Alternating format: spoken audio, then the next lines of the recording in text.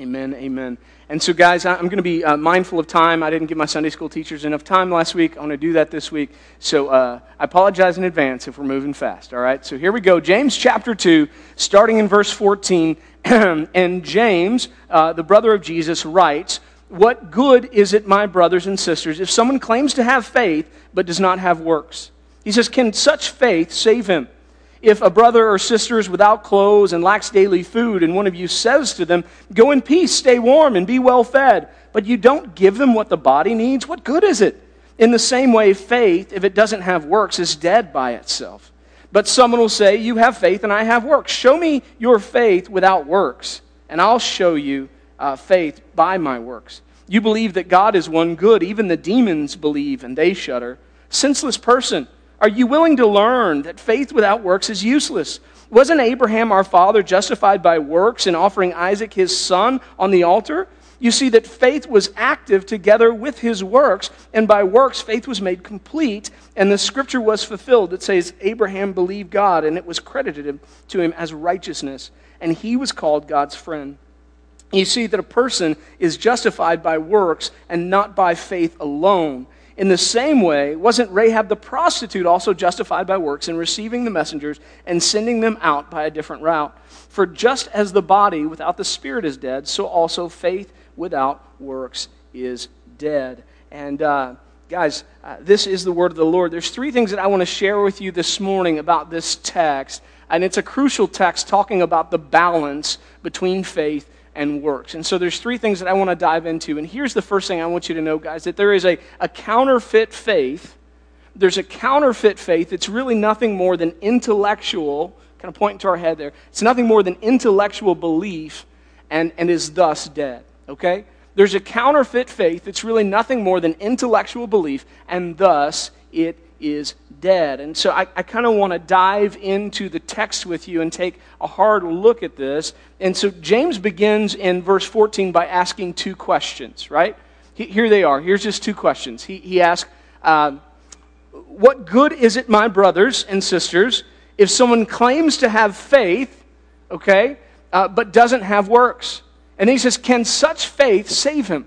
Okay? So what good is it if somebody claims, that word's important, if they say, I believe, I have faith, but they don't have any works attached to it, what good is that? And then he says, can such faith save him? So he asks two questions, and then he gives us this illustration. Immediately he provides an example of what he's talking about, verse 15 and 16. He says, if a brother or sister is without clothes, lacks daily food, and one of you says, same thing, says, right? It's the same concept. You claim to have faith, so you say to them, well, go in peace, stay warm, be well fed. That's what you say to them, but you don't give them what the body needs. What good is that? What good is that, right? And then, of course, he answers his own questions, right? His own questions. Is that kind of faith? Is that good, right? What good is it if someone claims to have faith, but they don't do works? Can such faith save him? And so he answers his questions basically no. In verse 17, he says, in the same way, faith, if it does not have works, is dead by itself. Right? Faith, if it doesn't have works, is dead by itself. And so he says, no. Like, whatever that is that person claims to have, whatever that is that they're claiming, oh yeah, I believe. Like, clearly, there's a disconnect, is what James is saying. There's a disconnect. If you claim to have faith, but you don't do anything with it, then there's a disconnect. And guys, we know this experientially in America, don't we? I mean, we know that there's a huge portion of our society. In fact, in 2020, the Pew Research poll said that 65% of Americans claim to be Christian. 65% of Americans, right? But a corresponding poll by Barna Research says that only 25% of Americans practice their Christianity. Do you guys see the difference in that? Right? 65%, which, by the way, that number kind of changes every 2 years when they do that poll. Sometimes it's as high as 75%. 65% say they're believers, but only 25% practice their faith. That means that they go to church, that they read the Bible, that they pray, and that they try to be what the Scripture calls them to be. Only 25%. There's a huge difference, and it shouldn't be so, right? Same thing went on in the early church. right? People would be in that church, by the way, but you got to think about their background. They're very used to checking boxes to not being changed. And it was very common for somebody to know the law but not to live the law. And James goes, that's not faith. To have a head knowledge, right? But not to be changed, that's not saving faith. That's not justification. All right? So that's where we start. There's a counterfeit faith that's really nothing more than intellectual belief and is thus dead. Then I want you to know that not only is that the case, second point though, is that there's a cruel faith that's really nothing more than emotional response and should probably be labeled as demonic. Okay? There's a cruel faith that's really nothing more than an emotional response and should probably be labeled as demonic. And so James is going to keep building his argument, just walking through the text in verse 18. He says, but someone will say, you have faith and I have works. And he says this, show me your faith without works. By the way, in his estimation, that's impossible. You can't do that. He says, show me your faith without works. You can't actually show somebody that, right? He says, and I will show you faith by my works, by what I do. And then he gives us a second illustration. So here's the second illustration, right? He says, you believe that God is one? Good. It's good that you believe that God is one. Even the demons do that, and get this, and they shudder. Okay? So I want to walk you through this. So we have an intellectual faith that's kind of counterfeit. And he says, guess what? The demons even go a step further than that. They don't just believe, they have an emotional response to their belief. They understand that God is real and listen, and they shudder, they tremble, they have fear because of what they know up here about God. And guess what? Yet they are all destined to spend an eternity in hell, burning in a lake of fire. That's their destination. Okay? And you say, Pastor, why would you say that that's a cruel faith? Here's why. Because the Scripture's super clear on this. We have an enemy that's real, and he absolutely hates us. Absolutely hates us. Jesus speaks of the devil in John 10, and this is what he says about him. He says he's a thief, and he comes only to steal and to kill and to destroy. Okay? So I just want to be super clear with you this morning. The devil is not only real, he hates you. He hates me. He hates God. He hates the fact that God sent Jesus to die in our place. He hates it. And so he wants to do anything he can to kill you, to destroy you, to steal what God has given to you. And he's got a couple ways primarily that he goes about it. And the first, we find all the way back in Genesis chapter 3, right? He literally begins by trying to make you doubt that God is good or that God is real, and even convince you that you're a God, right? Or that you deserve to be in his place, right? And as we go back to Genesis 3, we find that early on. And so, did God really say? Oh, God knows that if you eat, your eyes will be open and you'll be like him. He's saying you're supposed to be like God. You're supposed to be a God. And that's really where our world is, right? So that's his first ploy, right? He wants to make you doubt God, make you doubt his existence, make you think that you're God. So that's his first ploy. But his second ploy, because he can't always do that, right? Because Romans 1 says that we can look at creation and tell that there's some creator involved, that there's a God. Like the skies proclaim the goodness of God, the works of his hand. And so because that's the truth, what he'll do if he can't do that, okay? If he can't do that, then he'll make you think that you know God. He'll play on your emotions. That's what he'll do. He'll take that thought, you go, okay, there's a God, and listen, and like the demons have an emotional response. And maybe that emotional response is you believe that there's a God, you hear a pastor say that hell's real, you cry because you heard that you're a sinner, right? Maybe you pray a prayer at a camp, and the devil steps in right there and goes, you're good. That's all that's required. You're done. Nope, you're saved. That's all that's required. You don't have to do a single other thing. All you had to do was feel guilty. You felt guilty, you cried, you're done. You're done, right?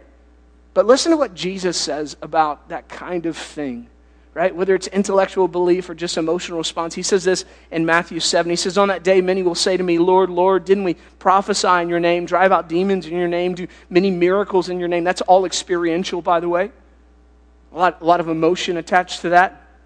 And then I will announce to them, I never knew you. Depart from me, you lawbreakers, right? And again, James is answering his own question. Will that kind of faith justify you? Will a faith that's largely just based on an emotional response, is that enough? Is it enough to feel guilty? Is it? Is that justification? Is that salvation that you feel guilty about what you've done and you cry? That you shudder? He says, no, man, even the demons do that. Even the demons do that, right? And I'm just telling you, you've got a real enemy that would love for you to believe that that's it, okay? So if there's two wrong types of faith, what's the right type of faith? And that's really the last point I'll share with you this morning, trying to stay on schedule here, is I want you to know there's a correct faith.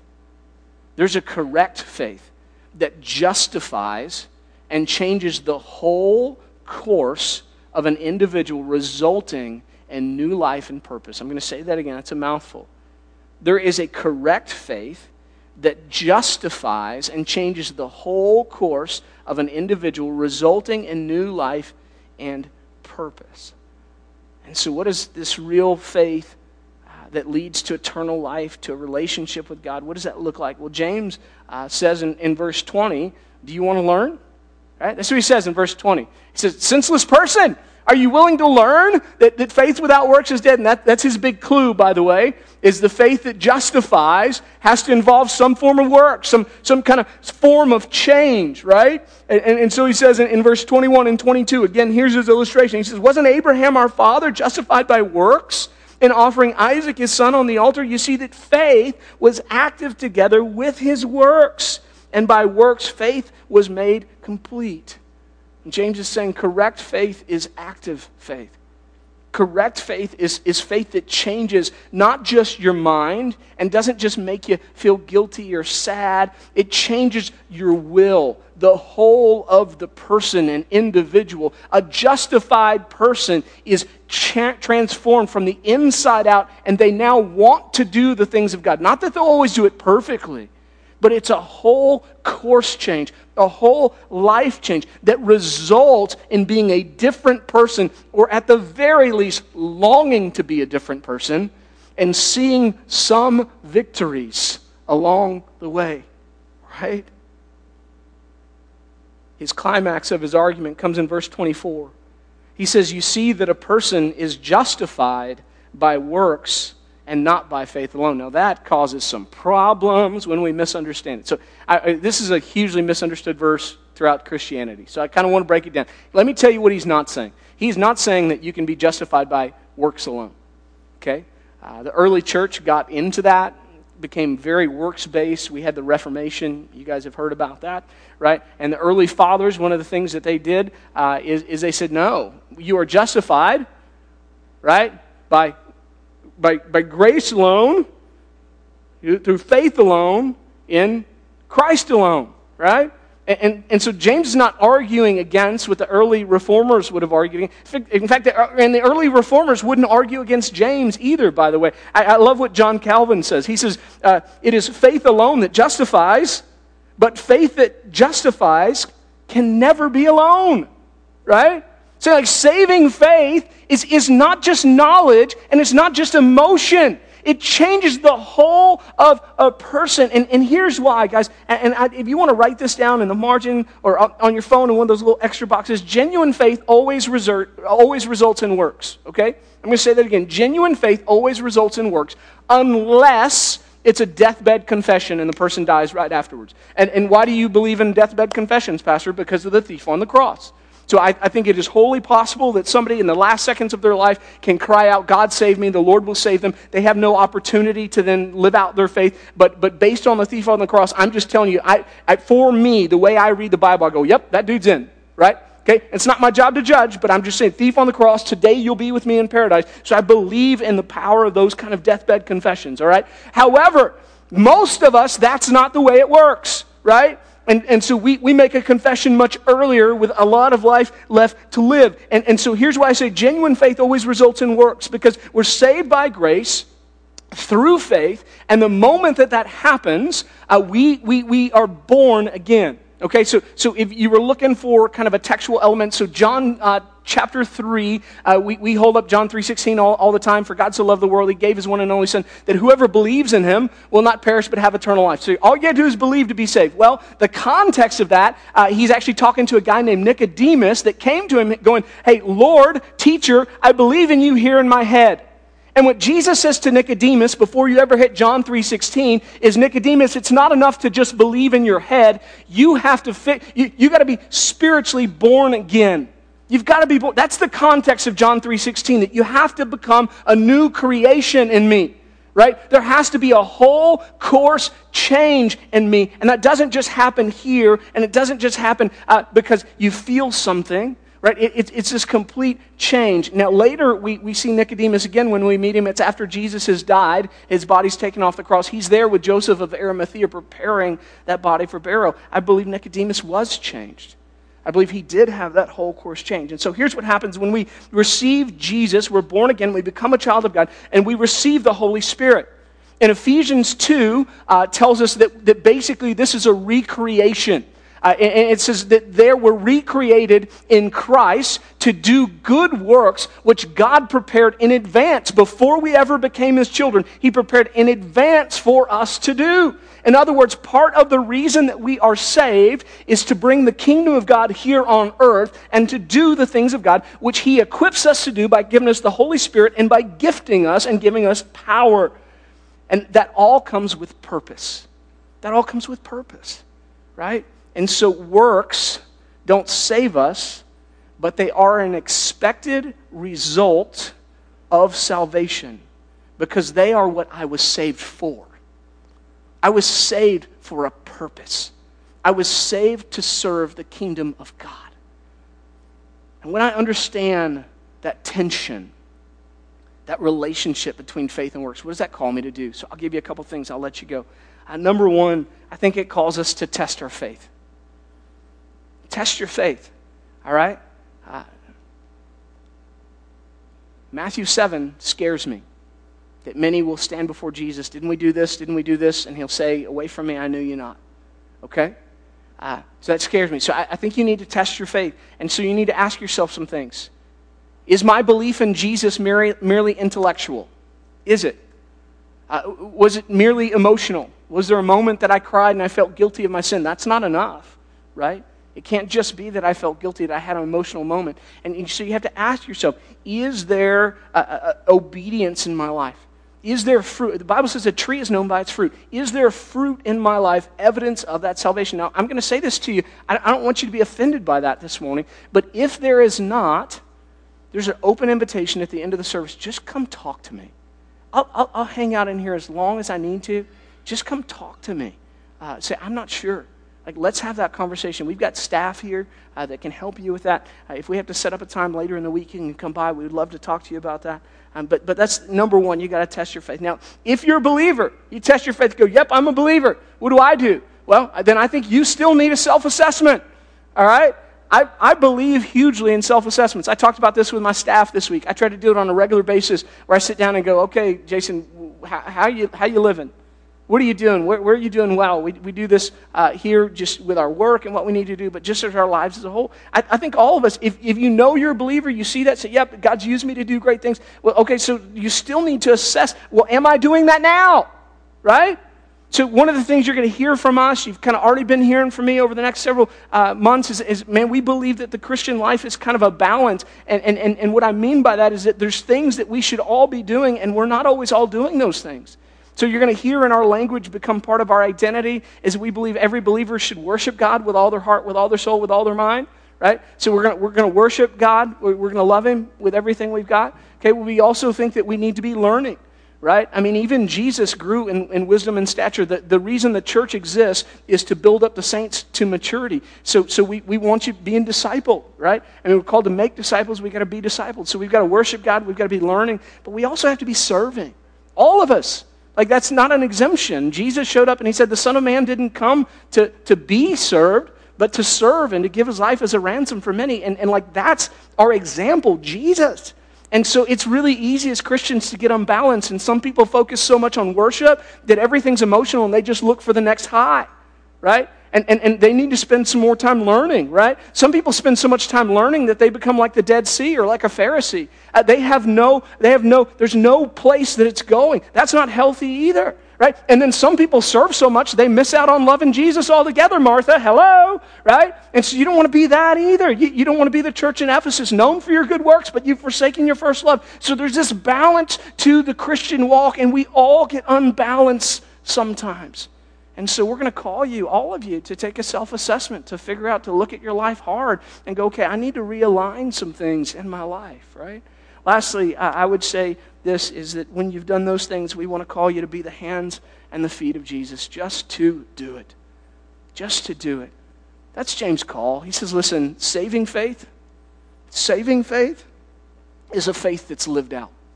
It's a faith that's lived out. It's a faith that transforms, all right? And that's what we've got to be doing. It's not enough to know it. We've got to live it. All right? Friends, I love this chapter. It's one of my favorites in the Bible. I hope the Lord uses it this week in your life. We've got some amazing questions in our sermon notes for you to go home and to think through. They will cause you to think. And so I want to challenge you, go home, talk about them with your loved ones, work through them in your journal, whatever you need to do. That's why they're there. This is part of worship. We go home and we think about what we've learned. All right? Pray with me this morning. Father, thanks for loving us. Thanks for your word. God, change us because of it.